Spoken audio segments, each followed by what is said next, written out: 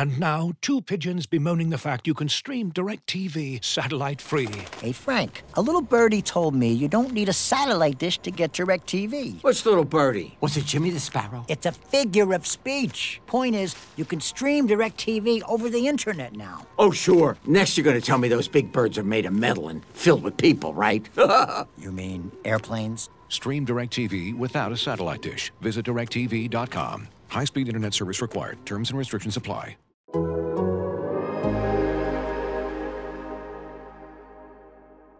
Bird to your mother, it's time for another episode of Birds with Friends. Just the Duo. Of feathery weathering any season to see the Eagles eating teams like Scrammy's top with cheese. It's Philadelphia. Both and Zach kicking it cooler than Two. Penguins till Zach runs off with his valet keys. He's a real nuanced goose. Pull up a branch, get loose. It's time for some juice on some Birds with Friends. The early bird gets the worm, but prefers getting turned like a turn on some Birds with Friends. Bullshit and Zach coming at you with stats and things flapping We their are wings going on. to rip out the hearts of other podcasts. We are going to bite off their eyeballs. We're going to start every segment watching the scene from The Last of the Mohicans where the guy takes a bite out of the other guy's heart. We may not be good, but we're going to be nasty. We're going to reflect the blue-collar nature of this city.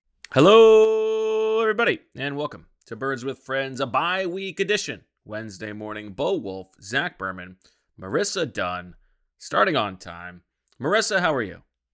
I'm awesome, and I have to give a huge shout out to our sickos because we officially passed 1 million downloads and YouTube views this week for Ooh. Birds with Friends so far this year. So very excited and very For the grateful year. for the year so far. Yep. Which we didn't top last year, right? We were very close. We just missed. Yeah, I think we just missed it last year. So Last year, I think we were 911,687 total downloads. Yes. So Zach. Which doesn't include YouTube. It Yes. doesn't include YouTube, yeah. Yes. So unbelievably thankful for all the listeners, for all the late night pods and everything you guys do. So yeah, can't wait to double that next year.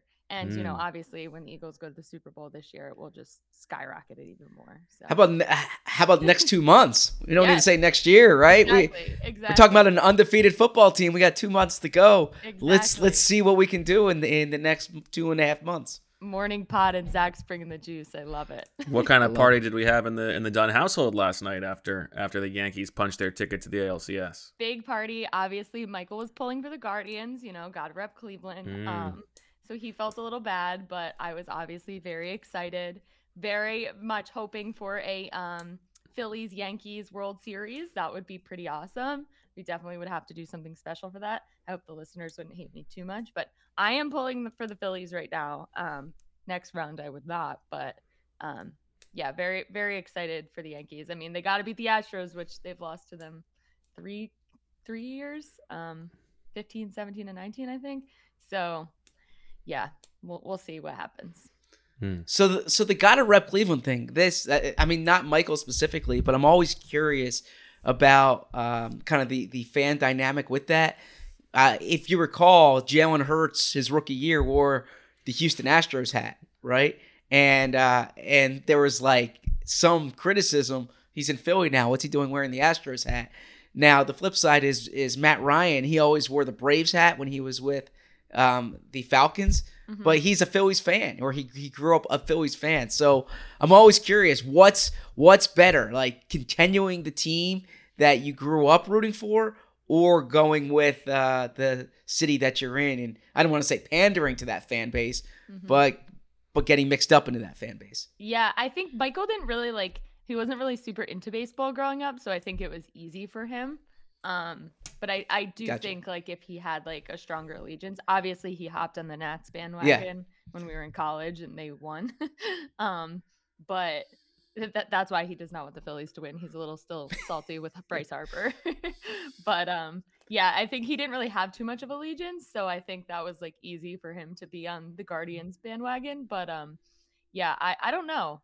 I feel maybe you don't flaunt it if you're rooting for another city, and maybe be a little more quiet, especially if you're if you're someone of Jalen Hurts status, it's one thing. If you're someone of, not saying Michael's status is different, but I think people look to the quarterback a little more than the backup offensive lineman's team interests. So Not Bo. I also think that like the Jalen Hurts apparel was much more about Houston than it was like the Astros. Right? True. yeah. He's not banging the drum. Although I respect it when you stick to the team you grew up rooting for, right? Like Devontae Smith is a Celtics fan. If he all of a sudden hopped onto the Sixers bandwagon, it's like the Celtics were your team, right? I What feel about the you can football teams, though? You can support the city unless maybe they're playing each other or something Yeah. like that. You know, like you can have two rooting interests, you know, root for the team that you're representing and really root for your childhood team. I'm still rooting for the Yankees. Sorry. Guardians, I was happy they made it, but I was still rooting for the Yankees. I didn't have any interests like that. And now that you rock the baby, like Yes. isn't that what Josh Naylor? Yeah. Yeah, but that was just to send a message to Michael. That had nothing to do with the baseball game. Yeah, exactly. My little nephew was at the game. He's 7. He got to miss school. Well, he went the first night that it got rained out. He got 2 balls during batting practice, so he was thrilled. Nice. And then he got to miss school the next day and go. And I was getting videos of him rocking the baby and chanting, "Who's your daddy?" And I've never been so proud. Never been so proud. That's very good. Yes. All right. Well, the Eagles are on bye. And somebody made a good comment that like this is not pedantically the right word. Like it's not a bye. They're not advancing to the next round. It's more of like an idle. And of course, as you said, Zach, this is Emily's favorite team. Yes, when we started dating, she looked at the schedule and she's like, "Who's idle?" And I said that means they're off. And she said, "Oh, that's my favorite week." And so I always joke about it to the point that when I looked at Bo's power rankings yesterday, which I hope everyone looked at, the number 4 team was vacant, and I said that's Emily's favorite team. The team that does not play. So there you go. But we did have a chance to talk to the coordinators yesterday, and maybe there's some cleanup from the late night podcast following the game. So why don't we send it over to the Stone Cold Newsman for the latest on the Philadelphia Eagles, undefeated, heading into a short vacation.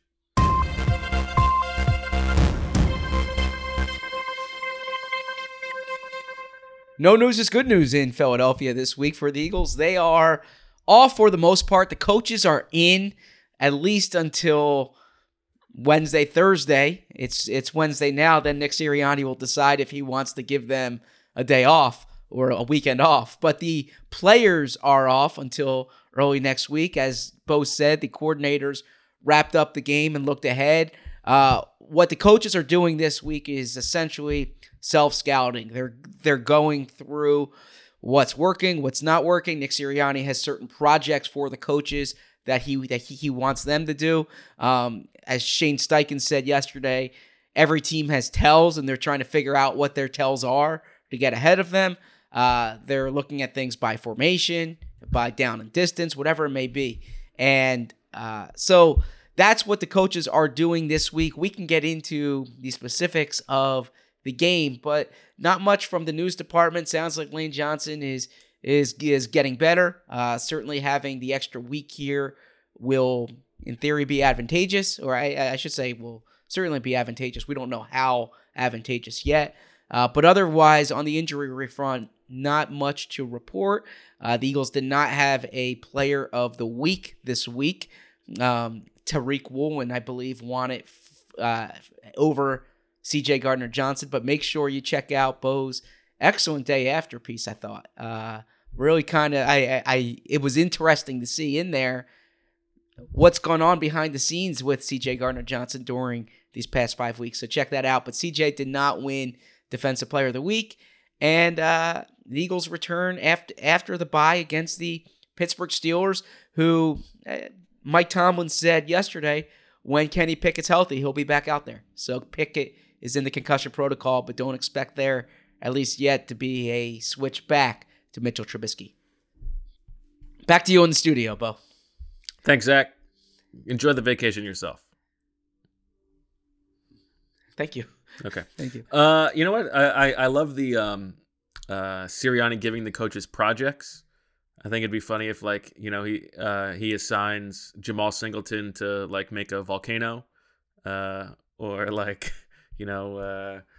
Jason Michael has to build a gingerbread house or something like that. I think it'd be funny, right?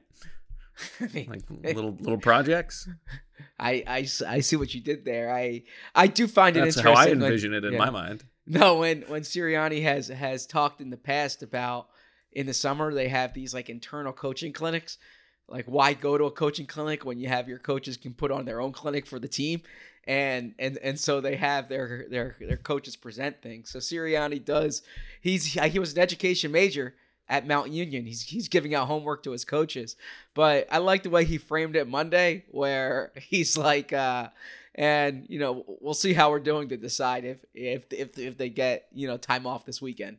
They're 6-0 right now. Let these coaches. Right, if they can't. Yeah, exactly. Yeah, let these coaches see their family. And then Bo asked a good question in Monday's press conference.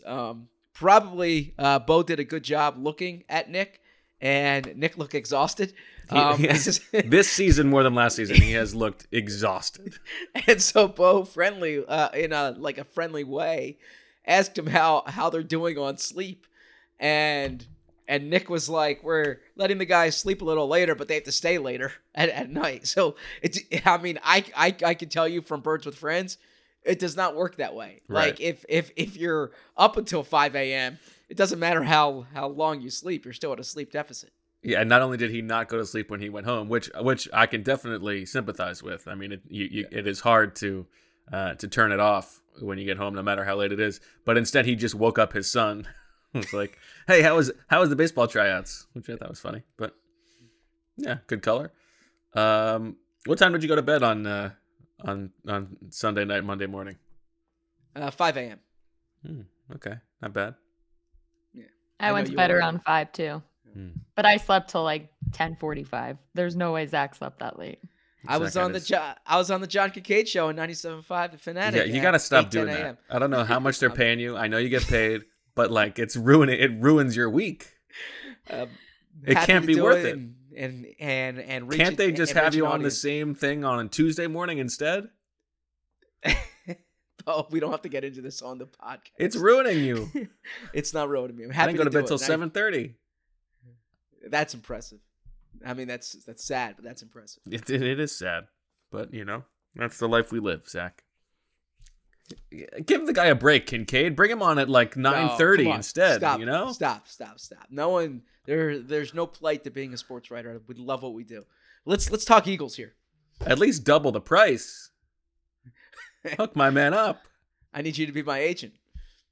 All right. Yeah. Let's talk Eagles. What we had our initial thoughts, our knee-jerk reactions, but with a little bit of extra time, a little bit of grinding the tape, a little bit of talking to little birdies in and around the NovaCare complex. What are sort of your takeaways from the Cowboys game and I guess the first 6 weeks now that you have a little bit of distance? So impressed with this team. Okay. Is that bad to say? So, like they just have so many answers on offense, okay? And look, you can say that I understand that among a group of fans here, you're supposed to dislike everything that Jonathan Gannon does. But of course, your number one thing is you gotta stand on the number one thing. No, the number one to the mountains that Jonathan Gannon is the best coach in the world. That's not what I'm doing. The number one thing I did was talk about this offense. I literally said they've answers for everything. They can play so many different ways. But I was doing offense and defense here, right? And defense, they for all the criticism that seems to come Jonathan Gannon's way, they're keeping opponents to 12.6 points per game. If since week 2, if you take out the defensive touchdown that the Jags scored, so 12.6 points per game, I think anyone would take that. We can talk about it. But we just don't count week 1? No, okay, Bo. We were in agreement with week 1. I said we. Yeah, I know, but I'm just saying you're going to be so selective. Like that's not so selective. I'm literally going these past 5 games. Okay. We all were in agreement about what occurred week 1. But since then, they've been playing at a really high level.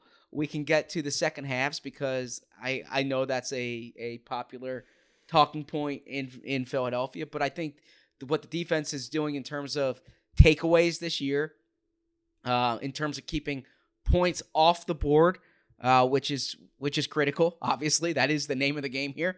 I like the way this defense is playing. Special teams leaves much to be desired at this point, but I thought Bo made a good point on Sunday night in the postgame pod about I think some of that might be personnel related, and the expectation should be that personnel improves as the year goes on, because a lot of these guys don't have that much experience on special teams. But we can get to the specifics of the game. What jumped out to me offensively was I said they have so many answers. It seems so frustrating for the defense when you know what they're going to do, right? And then they do it. And that, like, some of those personal foul penalties, and the one that jumps out to my mind is Trayvon Diggs in the end zone. And I asked Shane Steichen about this yesterday. Like, when you're watching that play back, it's like, all right, Devontae Smith is going to set the pick here, right? It's a natural pick in the route. And then we talked about it on the pod the other night, squirts into the end zone. It's like, what's the leaks? When you say, I can't help but smile a little bit when you say squirts. Okay, leaks, squirts. I think squirts is a better verb in that situation. It's certainly evocative. Okay. Drops into the end zone, however you want to frame it there. But like you can see the frustration on the in the actions of the Cowboys defense there, because that it's not like a new play that the Eagles are running, but they have so many answers for what they do. And Jalen Hurts is so good in the RPO game. And I got to give the Eagles credit here. And I think some other writers were on it in terms of what they expected the Eagles to do with Micah Parsons. But it's the expression that we talked about. If you, can't block him, read him. Can't block him, read him. And it worked really well. And look, it's risky there because Parsons can accelerate to the quarterback if he's unblocked. But Jalen Hurts is really good at reading. And the thing you see is that it's not just like Jalen Hurts can hand the ball off or throw. Jalen Hurts can hand the ball off, throw, or he can run it himself. There's so many options within that I give the offense a lot of credit for how much they're doing with what doesn't seem like an overcomplicated system. Well, and I think to your point, like the specific plays you're talking about, the A.J. Brown, it was the 4th and 3, and then it was the touchdown later in the game. They run the exact same play. Brown comes across the formation so they can see whether it's man or zone. They call the run pass option, run option, right? So he fakes the handoff, rolls to his right. Micah Parsons is in conflict. It's just those two guys. A.J. Brown said after the game he knew all he had to do was get outside of Micah Parsons. Just like that was his tent pole there. And so, that puts Parsons in conflict. He's in the middle. They throw to A.J. Brown. He gets the first down, and then later he gets the touchdown. But to your point, it's the same play as the Jalen Hurts touchdown run against the Vikings when Dallas Goedert is blocking down the field. It was the same, like it's Goddard instead of Brown.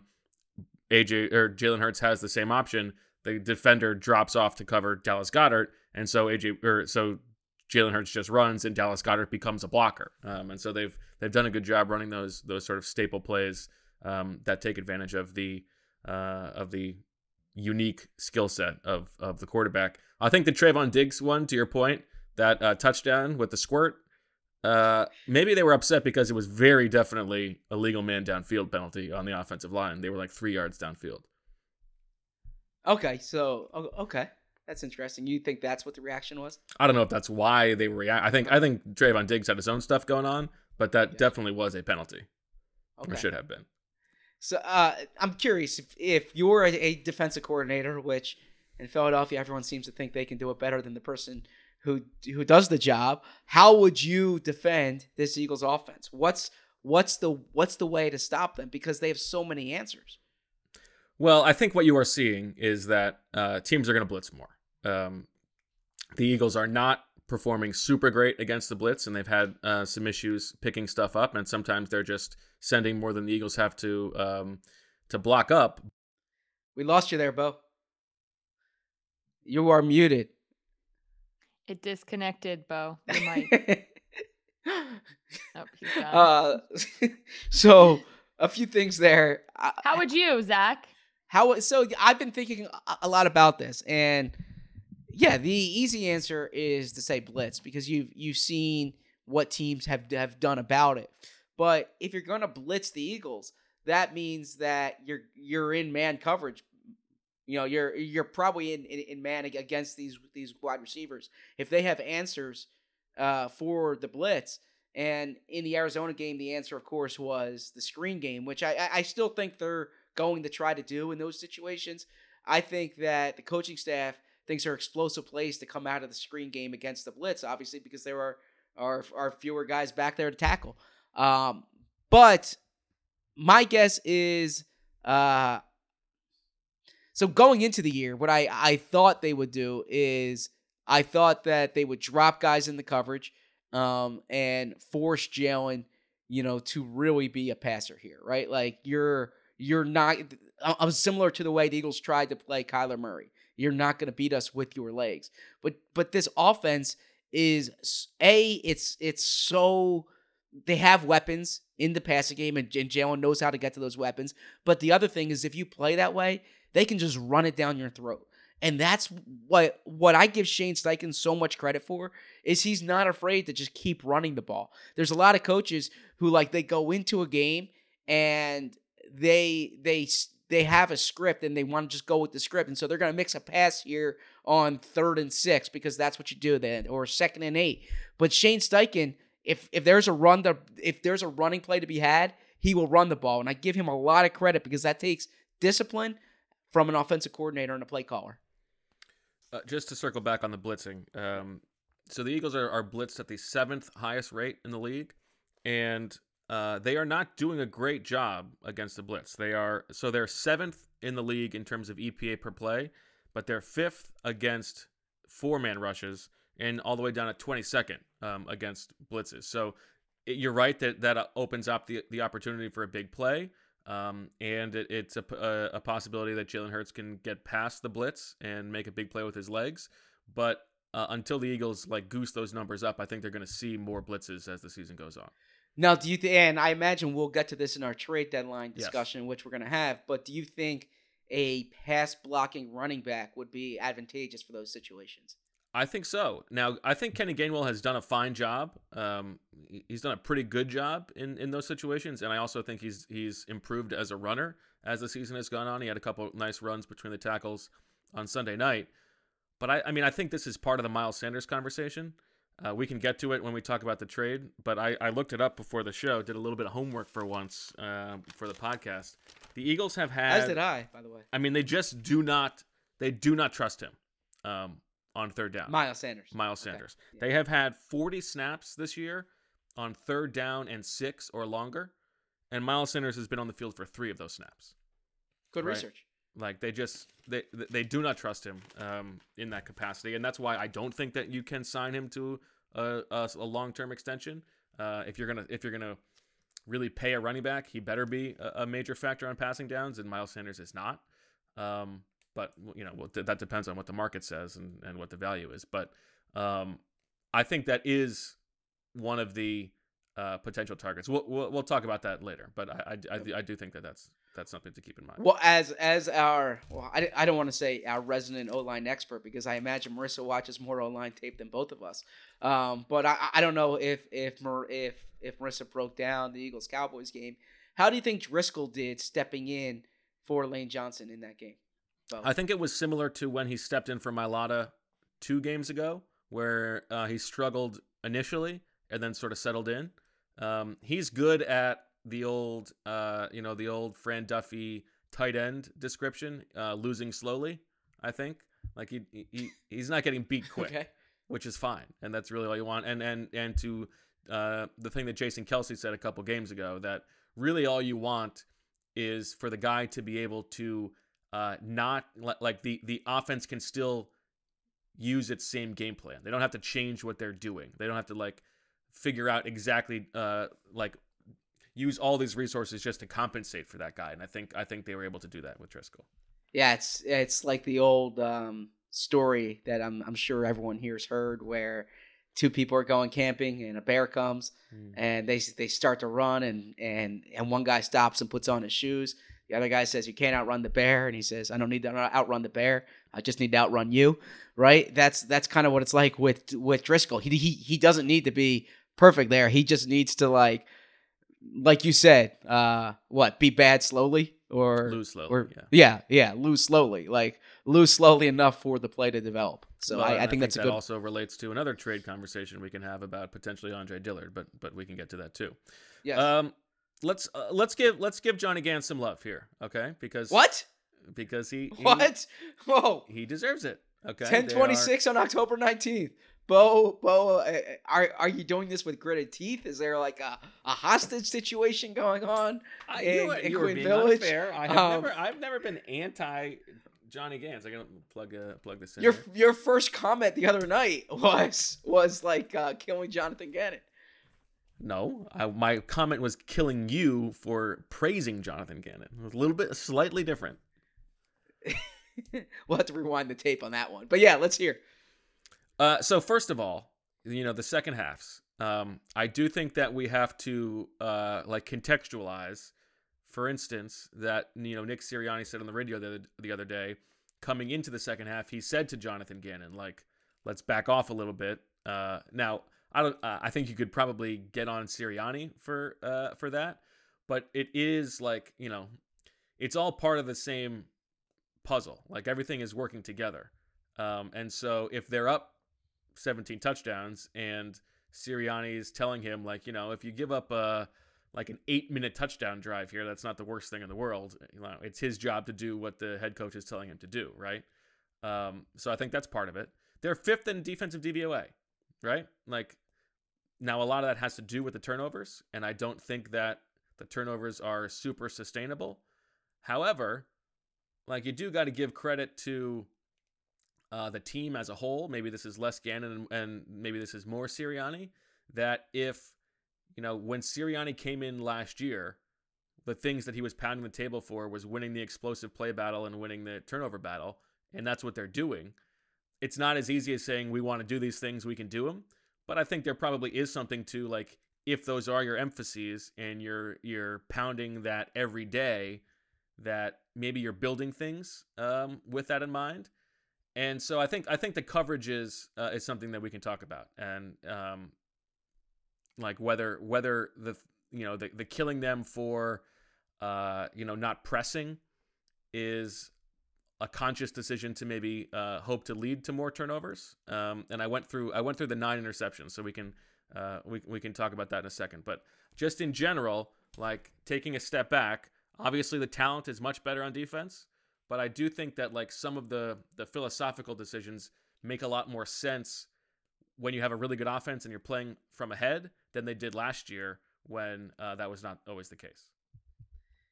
Yeah, so I think that's a good way of framing it. The second halves are a concern in that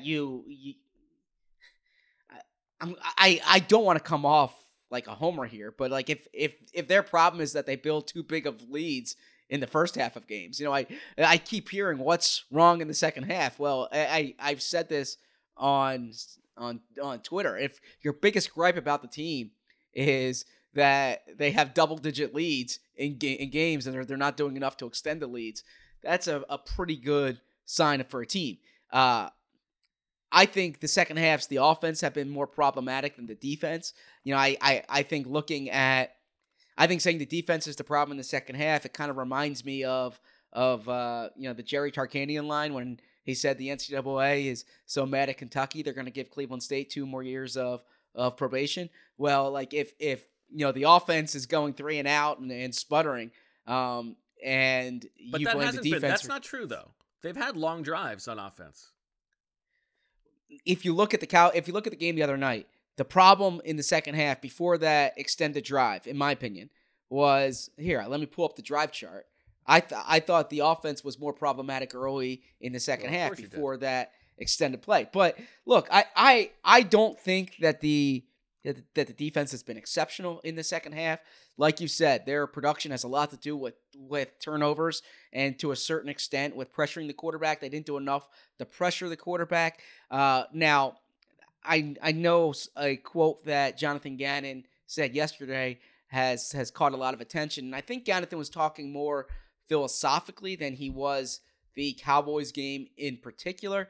But when Jeff McClain asked him about Nick Sirianni's comments and about playing in the second half, he said there are times when a 10-play drive that takes 7 minutes off the clock when you're up 3 scores isn't the worst thing in the world. You can look around the league and see how teams give up leads quick. So that plays into that.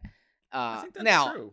Yeah. So explosive. If a team's coming back in a game, usually it's with an explosive play, right? It's a quick score. I don't know if that's true. I mean, we say that. I don't know if that is actually true. I mean, an explosive play or turnover that the offense has, right? You look at, for instance, teams that lost leads this past weekend. The Ravens game. The Ravens had a turnover, right? Gave the Giants short field there. In the Saints game, there was an explosive so play. You should be giving the offense credit for not turning the ball over then. Well, I'm sure that's how it's going to be spun, right? The offense can do no wrong, right? The offense, in your mind, it's all offense. Offense is to blame for everything. That's not at all what I said. I said there's. Hear.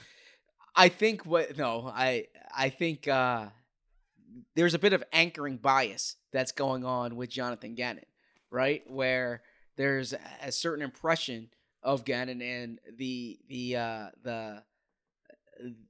people can't move off that impression. But I don't want to come off like Jonathan Gannon's defender here.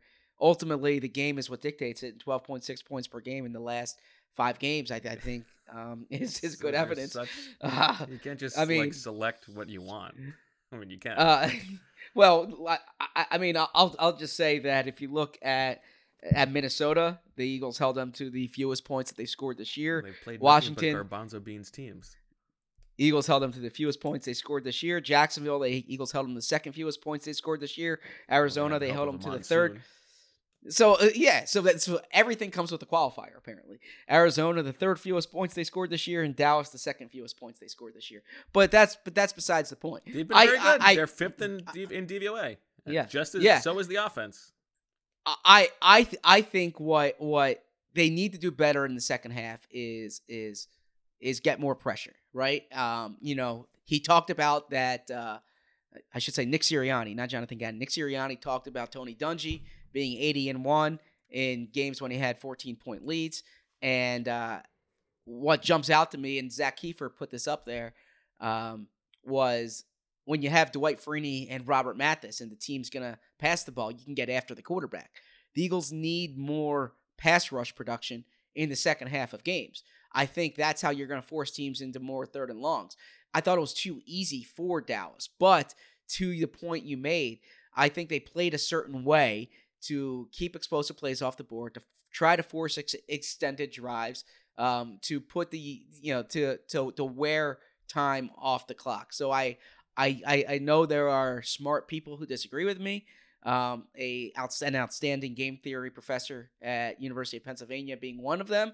But I think that ultimately the proof is in the production, and the production here is keeping points off the board, relatively speaking. Yeah, and I think what happened, obviously everything is contextual, but everything that happened in that, those 2 long Cowboys drives, it was frustrating because they were getting ahead. As I said, they were 4 second and 9s or longer on that second long touchdown drive, which is that's what you would think that they should be built for. And then, the problem is they're sticking in nickel, they're sticking in their 4-man fronts, and it's easy to run on them on second down or to complete short passes. And that's another conversation that we can have about Jordan Davis, and also about whether they need, some help there on a trade.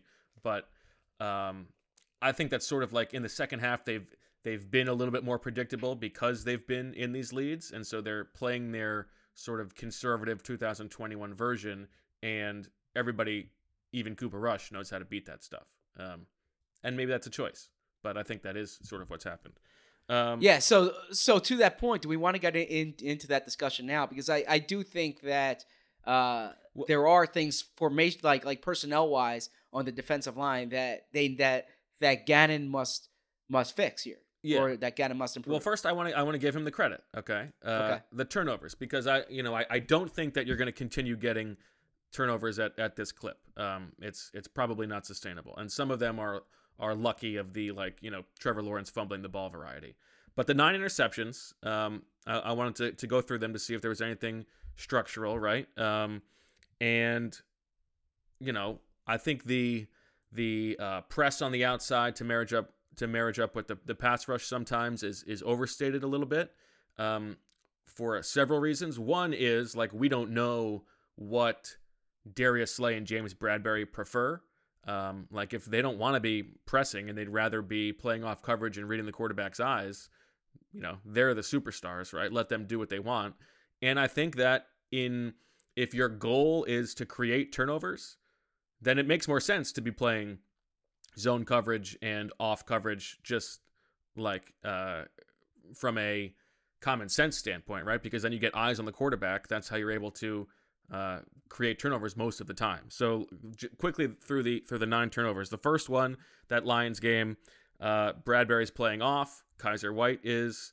It makes the nice deflection, but Bradbury's already breaking on the ball, which is not his man, because he has eyes on the quarterback, and then he's able to pick up the deflection off Kaiser White. So that's zone coverage off, right? The next one is the first from the what's the second game? From the Kirk Cousins game. Darius Slay is playing off. That's just a jump ball that Kirk Cousins throws a bad play on. But he's playing off. He has eyes on the quarterback. There's the other Darius Slay one from the Vikings game. Again, he's playing off. He's got eyes on the quarterback.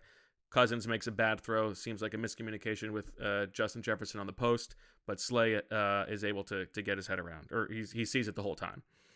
Maddox, zone drop. He comes off his man and is able to drop back and read Kirk Cousins' eyes. The next one is the Jaguars game.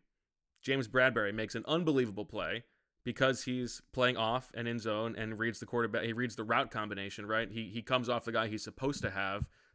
Lawrence makes what should be the right read on the wheel, but Bradberry reads it and has eyes on it. He gets the interception. Arizona, kind of a lucky one. It's that deep play to Marquise Brown.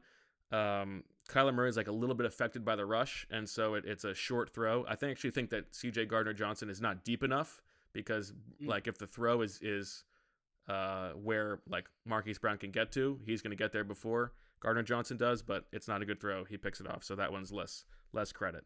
And then you go to the 3 from this game. The first one, single high, James Bradberry. Oh, wait, is that the first one? Oh, yeah. Hold on. Let me look at this. My notes are all over the place. Okay. Oh, yeah. So the first one is the one where Bradberry tips it, and Gardner-Johnson deflects it. Again, Bradberry's off, reads it. Not a good throw by Cooper Rush. I actually thought that he could, he was open. He comes out a tick late, but Bradberry reads it and makes a deflection. Gardner-Johnson picks it up. Slay, they talked about this on the Eagle Eye in the Sky podcast. This is a different technique. In this one, Slay is up on him, is pressing, but he's playing trail technique because he knows he's got safety help over the middle, gets his head around. So that one is less. But that's a coverage call that is based on hoping to maybe get a turnover, right? And then the last one is Bradberry falls down, but Gardner-Johnson comes over because Brandon Graham makes a hit. But I don't know. I don't know if that was helpful. But going through the 9 interceptions, most of them are off coverage, so that the guys on the outside can read the quarterback's eyes. And are you going to take, would you take the trade-off of 6 second and long conversions for 1 turnover? Absolutely. I think on third down, it's a different conversation because a stop on third down is very similar to a turnover, right? So that's probably where you do want to play up a little bit more. 3 of the 9 interceptions came on third down. 6 of them came on first or second down. So I don't know. I think like philosophically, you take a step back. I think all of that is like they're doing what you would want them to do. They're emphasizing the things that you would want them to emphasize. And so I'll give a tip of the cap to Johnny Gans. Well said. Now I agree with you that turnover production is not often sustainable. We're supposed to have 2 breaks in this episode. We're already 40 minutes in. Okay. My only point here, if you gave credit to Gannon, I will. I guess knock him here, but I talked about pass rush production, which has been good this year. But I think the 2 second halves that probably are annoying Eagles fans the most are the Cowboys second half and the Cardinals second half, right? In those 2 games, they have 1 second half sack. It was Reddick's 3rd down sack over on Kyler Murray 2 weeks ago, which was a huge play. If you look in the Jacksonville game, 3 second half sacks. If you look in the Washington game, 3 second half sacks. You look in the Minnesota game, 2 second half sacks, right?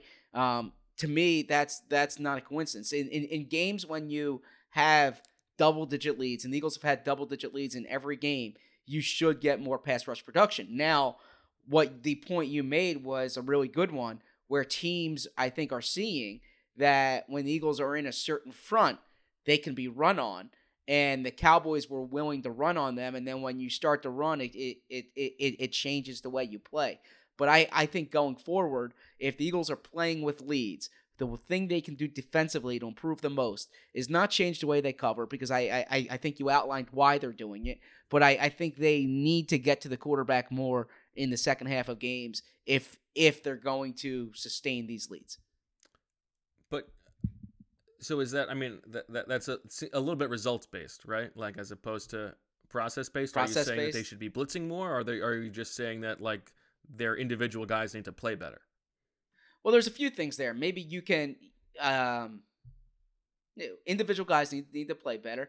The blitzing, you've said that they blitz on early downs. If you blitz, you put yourself susceptible, or you make yourself susceptible to big plays, which they don't want to do. Right. I think one thing that you're seeing, and I need to look at the Marlon Milton lines in the second half in terms of playing time, because in money situations they're not having those guys on the field, but they're not getting enough production from that group. That I think whether it's you're mixing in your 5-man fronts in the second half more, that could be one answer. I think they need to figure out how to get more pass rush production in the second half of games, and that could simply be your edge rushers beating their tackles in obvious passing situations. Maybe they can use, and we'll get to this, and a new edge rusher at the trade deadline. But I think that in these obvious passing situations, there should be more pass rush production in these past 2 weeks. But that is the choice you're making. If your emphasis is halting big plays, that means that you are not putting as much, as many resources into the pass rush on those plays, right? So yeah, I mean you could hope that Josh Sweat wins at a slightly higher tick, or Hassan Reddick wins at a slightly higher tick. But if your main goal is to prevent big plays, then you are probably not going to get as much pass rush. Like that's the choice, and that's the whole philosophical discussion. You can't. I mean, otherwise you're just the best defense in the history of the world. And we know the Eagles aren't that. Well, that's true. All right, let's take a quick break. Let's come back and talk defensive line and some other stuff on defense, and then we'll take another break and get to the trade discussion. Looking for an assist with your credit card, but can't get a hold of anyone? Luckily, with 24/7 U.S.-based live customer service from Discover, everyone has the option to talk to a real person anytime, day or night. Yep, you heard that right. You can talk to a real human in customer service at any time. Sounds like a real game changer if you ask us. Make the right call and get the service you deserve with Discover. Limitations apply. See terms at discover.com/creditcard. Victorinox, the makers of the original Swiss Army knife, have been a reliable companion for life's everyday challenges, mastering functionality, innovation, iconic design, and uncompromising quality with its products. The Victorinox Swiss Army knife provides you with all the things you don't think about until you need it. Tweezers, a screwdriver, and even a corkscrew. With the Victorinox Swiss Army knife, you can be prepared to master everyday life. You can find Victorinox Swiss Army knives at Dick's Sporting Goods. All right, back on Birds with Friends. Bo, Zach, and MD. In terms of like what are they doing differently on defense, not just the personnel, but sort of what they're calling. I just looked at some of the stuff on True Media before the show. And, you know, some of this stuff is based on, most of the coverage stuff is based on Pro Football Focus charting. So take it with a pretty, very large mountain of salt. But this is what it says. At least it's consistent because it's the same source. But single high, they're playing at about the same rate, 57% this year, 53% last year. One big difference is just personnel-wise, they're in nickel personnel in the secondary more often, and they're not playing 4 defensive backs as much as they did last year. So last year, they had 4 defensive backs on the field about 23% of the time. This year, it's down to 9% of the time. The flip side is they've got 5 defensive backs on the field about 86% of the time this year versus 73% of the time last year. Man versus zone, it's about the same. 71% this year, 72% zone last year. It seems like they're playing man at a slightly higher clip. That means that there's like these like other coverages that they can't really recognize, so not super helpful there. But in terms of like the types of zones they're playing, it seems like quarters, cover 4 is a little bit more prevalent this year based on the charting, 25% this year versus 15% last year. Last year they played a little bit less cover 2 than they're playing this year as well. Again, this is take it with a grain of salt, but that's what's going on. And then we know that they're blitzing at a slightly higher rate this year, 26% versus 19% last year. And the passing results speak for themselves. 5 net yards per attempt this year versus 6.4 last year. That's all.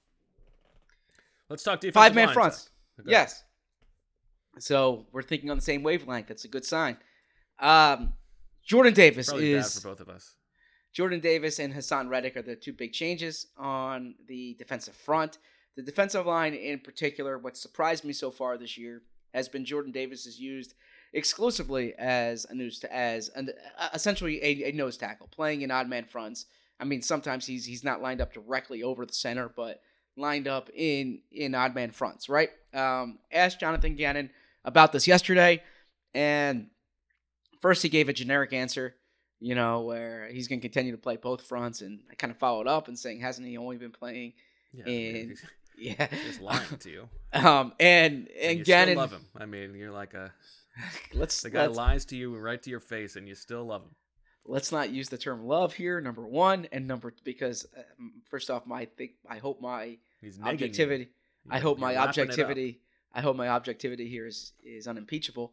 But simply say I'm calling it like I see it. Anyways, Jonathan Gannon's I'm sorry, when Jordan Davis is in the game, they are a much better run defense. The numbers bear that out. Now, it's not simply having Jordan Davis. You have 5 men on the line of scrimmage as opposed to 4. You should be better in the running game. But when they drafted Jordan Davis 13th overall, a big part of that was that he could be a game wrecker, game changer in the running game, and I think you're seeing that effect with him on and off the field. Now, how can you play him more? That's the question. You need to start playing him in 4-man fronts. Jonathan Gannon says they're comfortable with him in both fronts. They haven't demonstrated that yet, but he says you'll see that as the season goes. To me, there's really 2 ways that this can happen. I'm sorry, let me back up here. I think since week 1 was a different story, but since then, the Milton-Marlin line has been problematic. They're not getting the production they need from that group. Marlin had a good game against the Lions, hasn't been as effective since then. We discussed Milton Williams. He hasn't taken the jump that we thought he was going to take this year. So what you can do is you can get Jordan Davis on the field in place of one of them, or you can stagger the Hargrave-Cox snaps. You can play Hargrave with, say, Marlin, and you can play Cox with Milton, however you want to frame it. I think getting Jordan Davis involved in pass rushing situations, it's about time we start seeing him. It's only 6 games into his rookie season, but when they did not draft him as you said at 13th overall to be a run player. You know, they think he has pass rushing upside. My sense is that this is not based on conditioning, that this is more based on comfort at this point. They're getting him more used to playing in different techniques than the technique he's playing at in the odd man fronts. If there's a big change that can occur with the internal personnel, so not adding someone from the outside in the, I don't want to say second half of the year, but in the post-bye portion of the schedule, it's to get Jordan Davis more involved in those situations. I think what you'll start seeing them do is try to mix Jordan in with either Fletcher Cox or Javon Hargrave, get comfort, get chemistry with that group, and start seeing him there. But that to me is like, you want to know how, if there's a boost mode or like what the next step is for this defense. It's seeing Jordan Davis in those situations because they need it, and I think he has it in him. Yeah, and this goes to their like ability to be flexible in terms of their personnel's game to game. Like, you know, they didn't play a lot of even front nickel against the Cardinals, and so Jordan Davis was on the field more. And then in this last game, they played it more like the majority of the time, and so he was on the field less. I did think that rewatching it that this was a bit of a step back of a game for Jordan Davis. He wasn't quite as impactful to my eye as he was the last 2 weeks. Maybe part of that is the reason is that's what they were playing. But I think you're absolutely right. Like, they need more from him in the passing game, or they need more from Milton and Marlon. Like, they got to keep these guys fresh. Cox and Hargrave can't be playing quite as many snaps as they played last week. Some of that goes to the flow of the game. Like, if you're getting a bunch of 3-and-outs, then they're going to stay on the field because they want to stay on the field. They're still fresh. But I do think that, like, we need to see Jordan Davis on the field in those even man fronts at some point. So yeah, the point you made about the snaps cannot be dismissed. You know, if you see how many snaps they played in the first half of the Cowboys game, right? There's only so many snaps to go around, and players like Fletcher Cox and Javon Hargrave, they want to play. The flip side is you want your best players on the field in money situations. Big fourth quarter drives, you don't want Fletcher Cox over there being fatigued, right? You want to make sure that they're fresh late in the game. So there's a balancing act that Jonathan Gannon and Tracy Rocker, the defensive line coach, need to have here.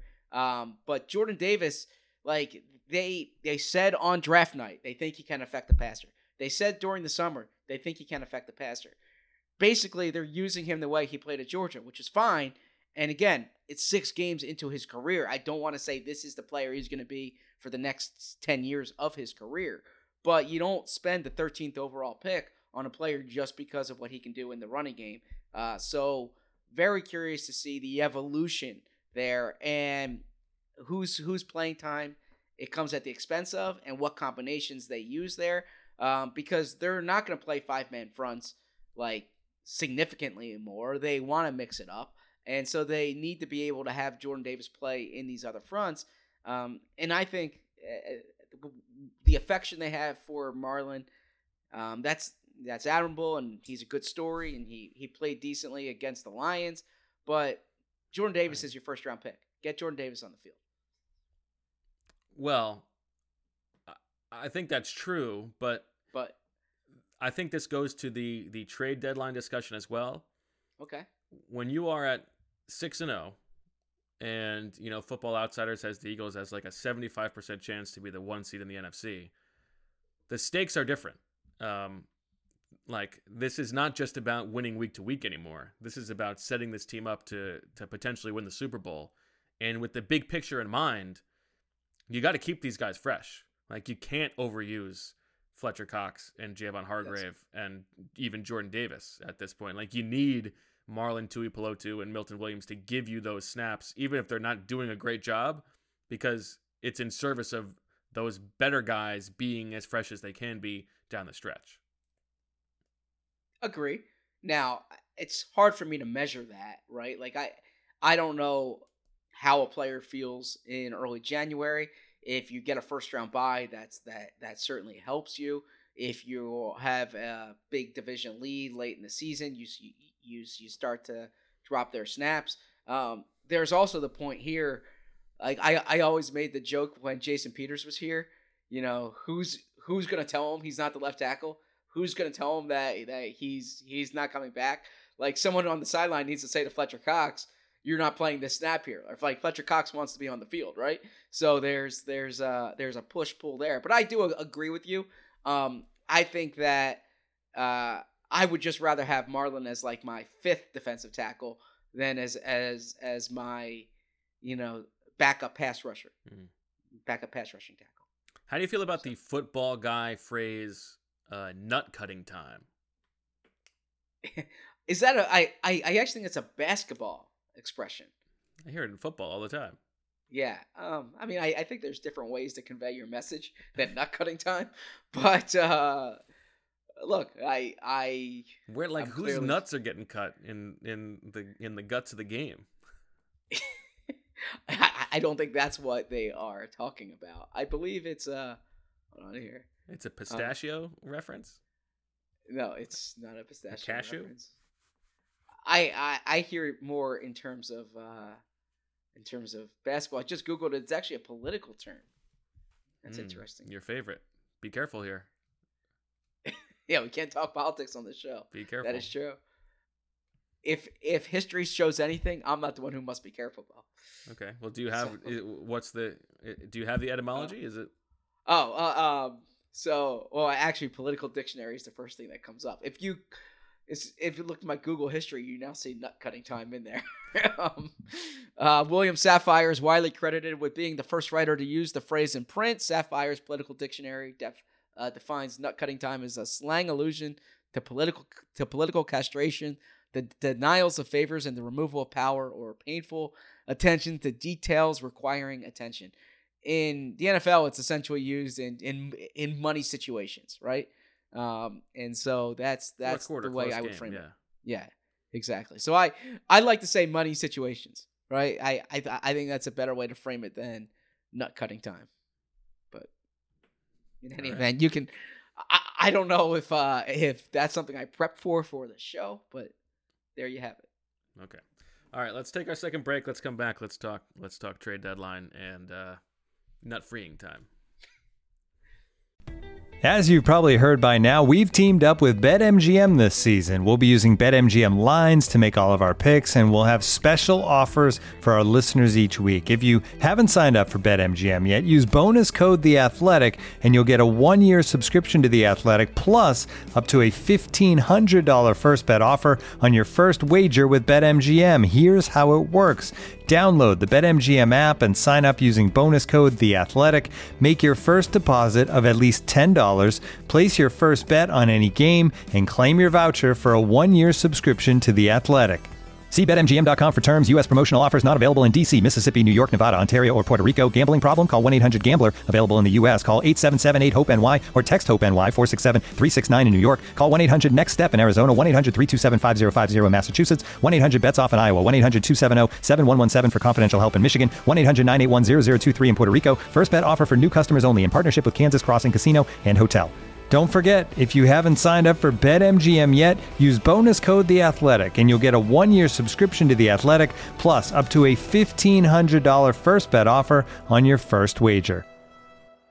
And now, two pigeons bemoaning the fact you can stream DirecTV satellite-free. You see this? A family watching baseball on DirecTV with no satellite dish in sight. Let's heckle them. You call that changing the channel? Choke up on the remote, buddy. I hope getting all these games on DirecTV makes up for your mother not pre-chewing your sunflower seeds. DirecTV has the most MLB games. Visit DirecTV.com. Claim based on total games offered on national and regional sports networks with choice package or higher. Availability of RSNs varies by zip code and package. High-speed internet service required. Terms and restrictions apply. Okay, welcome back to Birds with Friends, Bo, Zach, and Marissa. Zach, the trade deadline 2 weeks away. Eagles are in their bye. And if we know anything about Howie Roseman, it's that he's got an itchy trigger finger and that he is willing to put some chips in service of trying to attain the ultimate goal, which is a Super Bowl. And as we said, the stakes are higher now than they were before the season. The Eagles are 6-0. They have a what seems like clear path to the number 1 seed in the NFC. You get a bye, you get home field advantage. Who knows what happens after that? But this team does not have any glaring holes necessarily at the top of the depth chart at the moment. They have been fortunate, knock on wood, on the injury front. What do you think are their priorities? What do you think they're looking at? So there's two ways of viewing this, right? You either just try to fill a specific role to get you through this year, or you get ahead of a 2023 need with, so for instance, what they did with Jay Ajayi was they viewed that as like a 2017 need to help the backfield, but they also viewed him as their starting running back the following year. The Eagles could very well do that in the backfield this year. They could say, look, Miles Sanders is a free agent. Let's get someone to be part of a committee this season who takes over next year. Or they can simply get someone to block, to be a pass blocking running back or a complementary piece. I think that's one spot to look. I think edge rusher is definitely a spot to look here, right? Both for this season and beyond. Brandon Graham is not getting any younger, although he's kind of like an ageless player, it seems like. But that's a potential offseason spot to watch. And so to give you a name, I know everyone's talking about Brian Burns. That's someone who would take first-round pick at least, and I don't even know if the Panthers would give him up. But maybe someone like Robert Quinn, right? And that gets you through this year as just another pass-rushing piece. You've seen the effect Von Miller's had with the Bills. You can never have enough guys coming around the edge. Robert Quinn's a proven pass rusher. I don't think anything in the back seven, unless there's an injury in the Steelers game where they feel like they need the plug. They don't play their linebackers enough. I think they can get by with those two, and Nakobe Dean are going to continue to develop, and I think they're fine at safety. The other kind of under the radar spot to watch would be backup tight end. Or I shouldn't even say backup tight end. Number 2 tight end, Jack Stoll, even though he had that catch the other day, is more of a blocking tight end. If you can get someone with more pass-catching juice and 12 personnel, that could certainly make sense. I know Calcaterra could develop into that player, but that could help you there. So that's kind of my quick overview of where they can look. Okay, let's go through this. Okay. Because tight end, I think that one's overstated. Because they love Stoll as a blocker, right? Mm-hmm. And if you're looking for pass rushing or pass catching upside, as you said, you've got Calcaterra. You've also got Tyree Jackson coming good back. Good point. Very good point. Off PUP at some point soon, or whenever they think that he's ready. Like, are you going to give up like draft pick compensation for Albert O from the Broncos? Like, I know that he's out. So you there. treat Albert O the way I treat Marlon T, right? You just. I just don't know. I don't know the answer. Yeah. Okwuegbunam? I liked him at Missouri. I don't know the answer. I think that needs overstated. I was just going through spots where sure, no, where they could potentially add something. But I've seen that. I've seen that elsewhere. Yeah. And I don't think that that's a move that they need to make. I think they're fine at tight end. I mean, if Dallas Goedert goes down, you're in trouble. But if Dallas Goedert goes down, you're in trouble anyway. True. So, you're not going to get. But you might want pass catching insurance, especially if Goddard goes down. And I think that's what Jackson is. Yeah. Then now they also have the option of not bringing Tyree Jackson back this year, right? They can revert him to IR and just have him for camp next year. That injury did occur in week 18 last year, but he is around. He looks, tall. I don't want to say that's relative. Everyone looks tall to me. Never missed a chance, right? Yeah. But I would think edge rusher and running back are the two spots that I would look. We're going to go through it. Okay. I said. Okay. All right. Okay. Running back. Let's stick on offense. Mm-hmm. There are personality dynamics to worry about, right? So if you're going to bring in a guy who, to your description, is like a compliment in 2017 and an answer in 2018, I don't know who's out there like that. You have to think about what that's gonna like, how Miles Sanders is gonna take that. I think they've bet on their quote unquote culture before, especially with CJ Gardner-Johnson. I don't know. I don't know how that would, like, who, David Montgomery is a guy, but he's in the free. final year of his deal, just like Miles Sanders. Are you talking about like a Mark Ingram type, like a Christian McCaffrey type? If you're going to really push the needles in, I think the big picture thing that clouds this whole discussion is the quarterback, right? And if we accept that Jalen Hurts looks like the answer for the Eagles at quarterback and is probably going to be their long-term quarterback, that means two things. It means, one, maybe you can be a little bit more loose with those first-round picks. You can be more willing to trade one of them because you're not going to need it to go find a quarterback. The flip side is, if you're going to pay a quarterback, you're going to need young, controllable players, and so having two first-round picks who will be, like, theoretically, core players for you on rookie deals, that becomes even more important. So that's the interesting push-pull from Howie Roseman's perspective on a guy like Brian Burns or even Christian McCaffrey, who shouldn't take a first-round pick, but guys of that caliber. All good points. I'd be less concerned about the player being upset in the event of a trade. I always talk about the human dynamics. I'm not discounting that. You're a 6-0 team and a Super Bowl contender. If somebody is upset that you traded for someone at their position, then your culture is not what you think it is, right? Like, I think at this point, it's all hands on deck, right? They see how good they can be. Miles Sanders still has a role here. The coaching staff, by the way, I should have said this. They've gone out of their way the past 2 days. When I say coaching staff, Nick Sirianni and Shane Steichen, to like talk up Miles Sanders, right? They very much want to give some. Don't you think? For them to go maybe out he doesn't of their feel way he's when they're good. not Yeah. even like asked about it, like, you exactly. got to go up with a game plan to gas up Miles Sanders. That feels like you have to read that the opposite direction almost. But I think they can upgrade over the Gainwell Boston Scott combination. I do. And I don't know if it has to be a headliner. I would say I don't know how this guy is from a blocking perspective, but Dearness Johnson in Cleveland, he's third on the depth chart there. He's been productive when the top two guys have been out. I believe is he playing on an RFA tender this year or an exclusive rights tender, right? But he's somebody who, if you're looking, Cleveland, are they going to keep all three of those guys? I know they're a run-first team, but if you give them a pick. Elsewhere in the running back department, you mentioned the veteran type. I don't know if I would go that route. I know there's some Melvin Gordon buzz. I know this coaching staff has liked him in the past. He does have a fumbling issue with the Broncos, but at the same time, the Broncos lost Javonte Williams. I don't know if they're going to be compelled to trade him. I see in the chat people are mentioning Alexander Madison.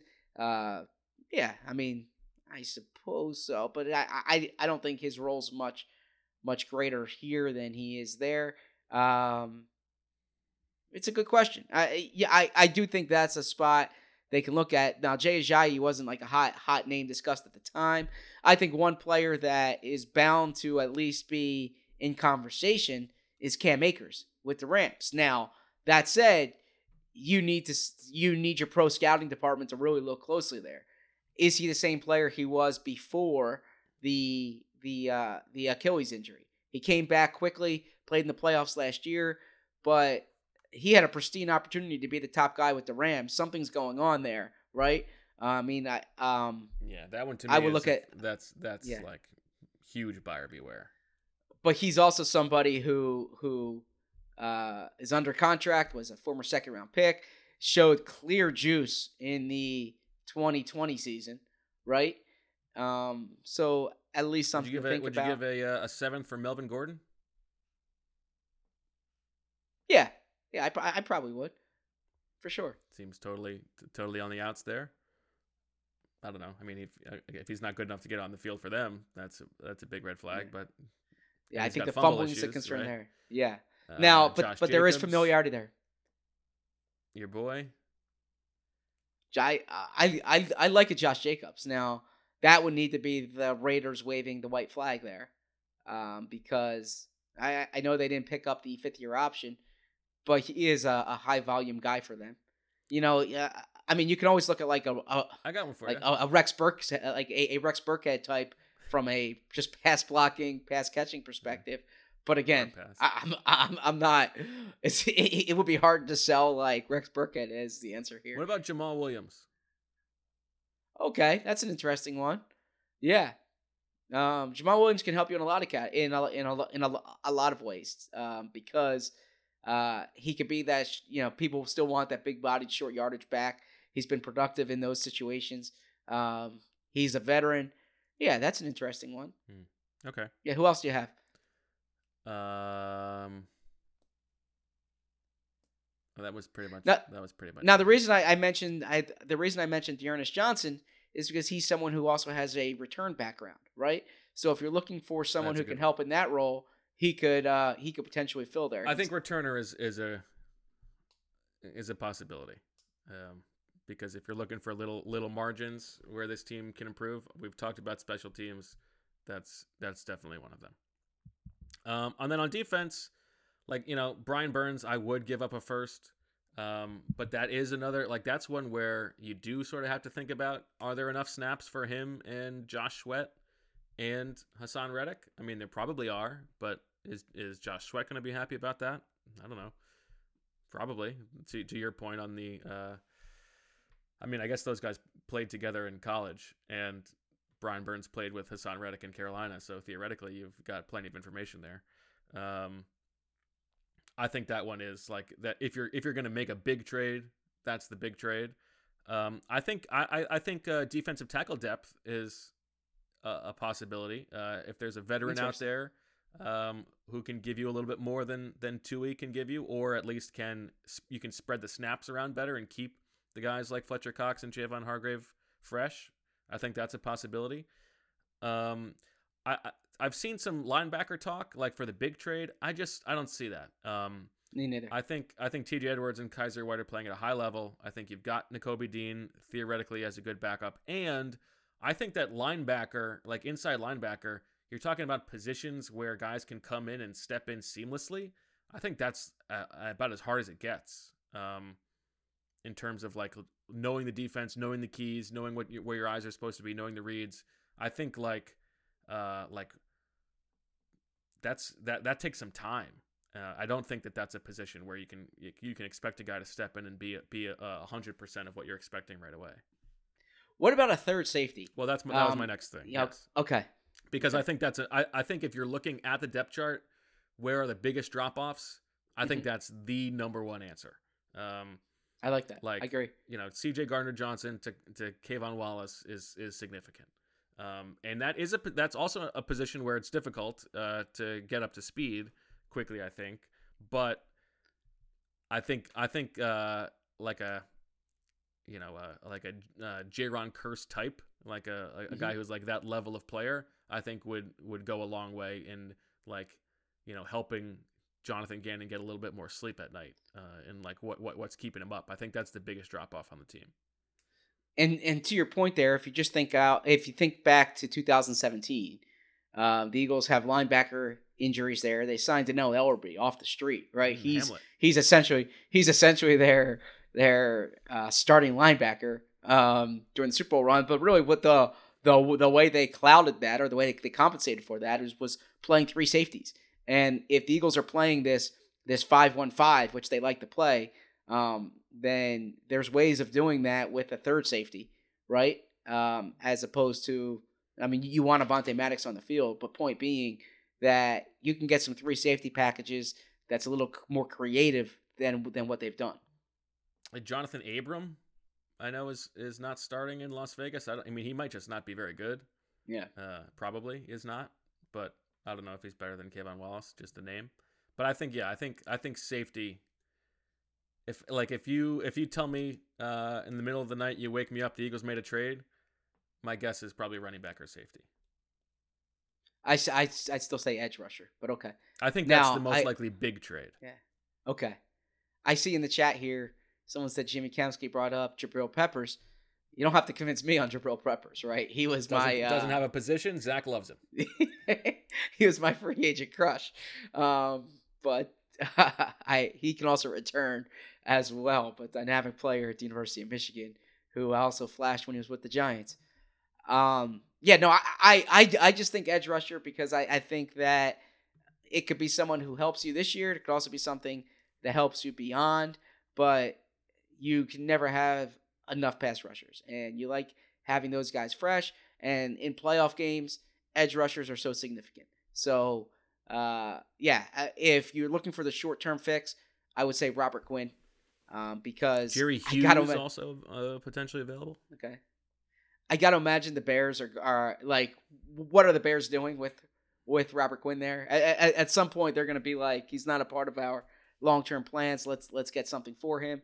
And then other than that, if there's someone you think can be part of the rotation next year, but I say this every year that defensive end is high up there for where they'd spend their first or second round pick next year.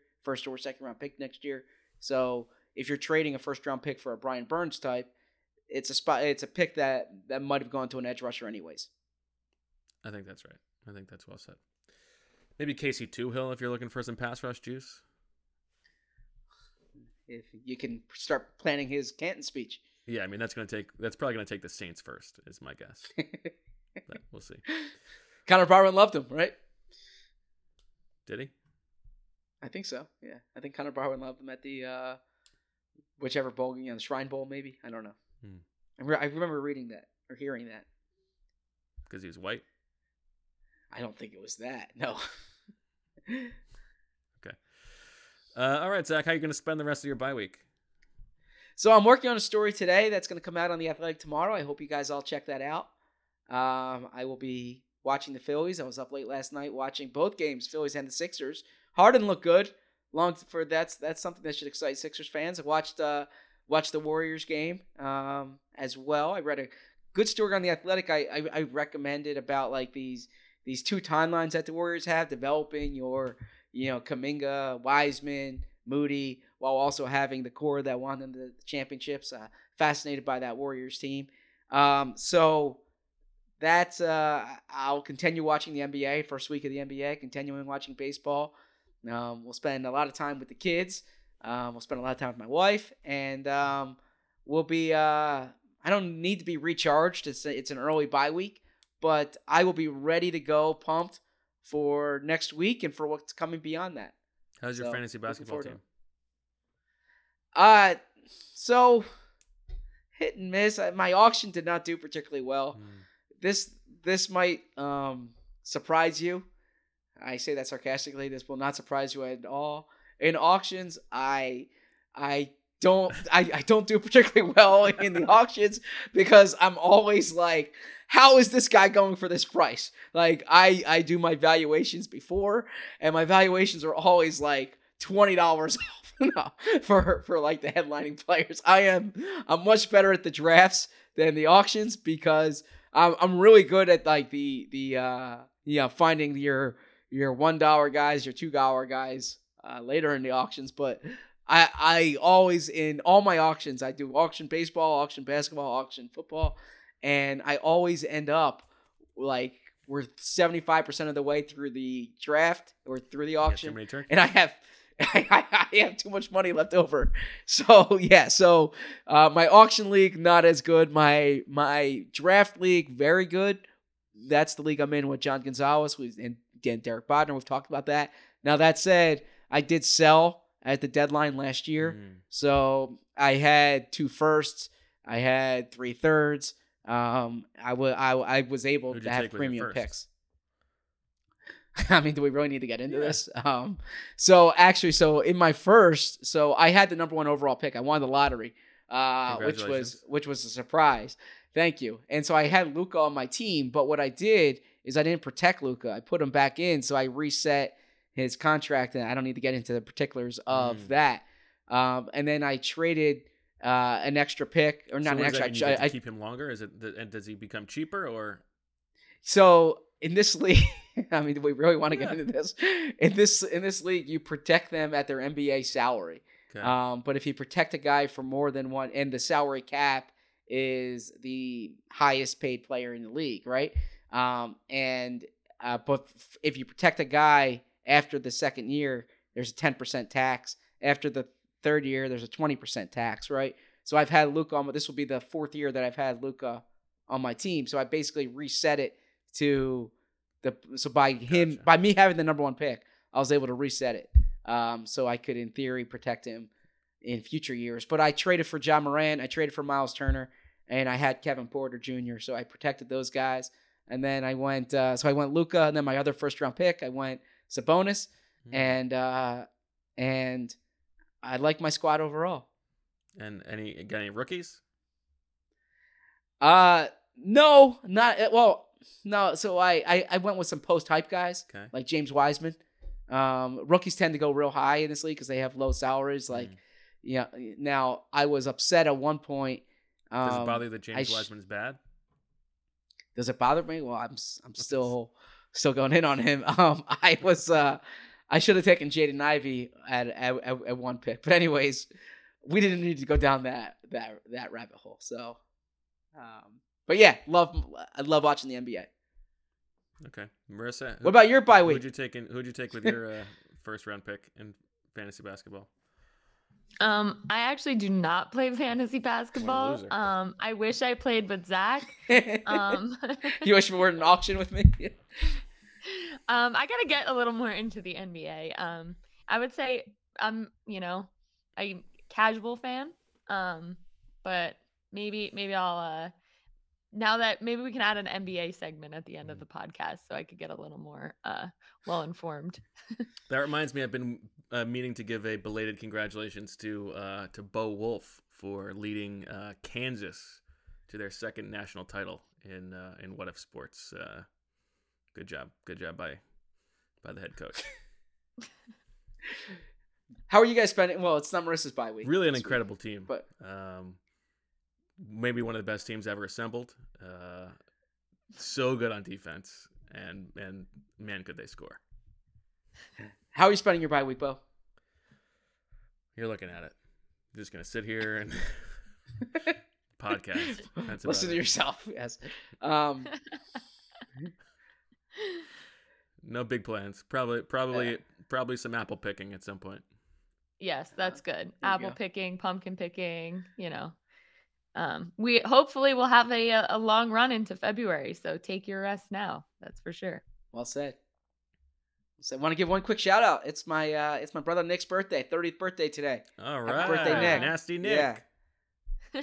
because that's what they call Sirianni. Yeah, no. Is that what they call him? Why didn't you get him a cameo, Zach? Why didn't I get him a cameo? I think he gets enough of me. Yeah, that would be funny. Though, he gets enough of random text from me. But on radio yesterday they called Nick Sirianni Nasty Nick. Oh, really? Yes. I think Angela said that's his new nickname. Maybe they were talking about Nick Berman. They were not. I wouldn't call Nick Berman Nasty Nick. How about Naughty Nick? Wouldn't call him that either. I would call him Nice Nick. Nice Nick. Well said. Yeah, he is nice.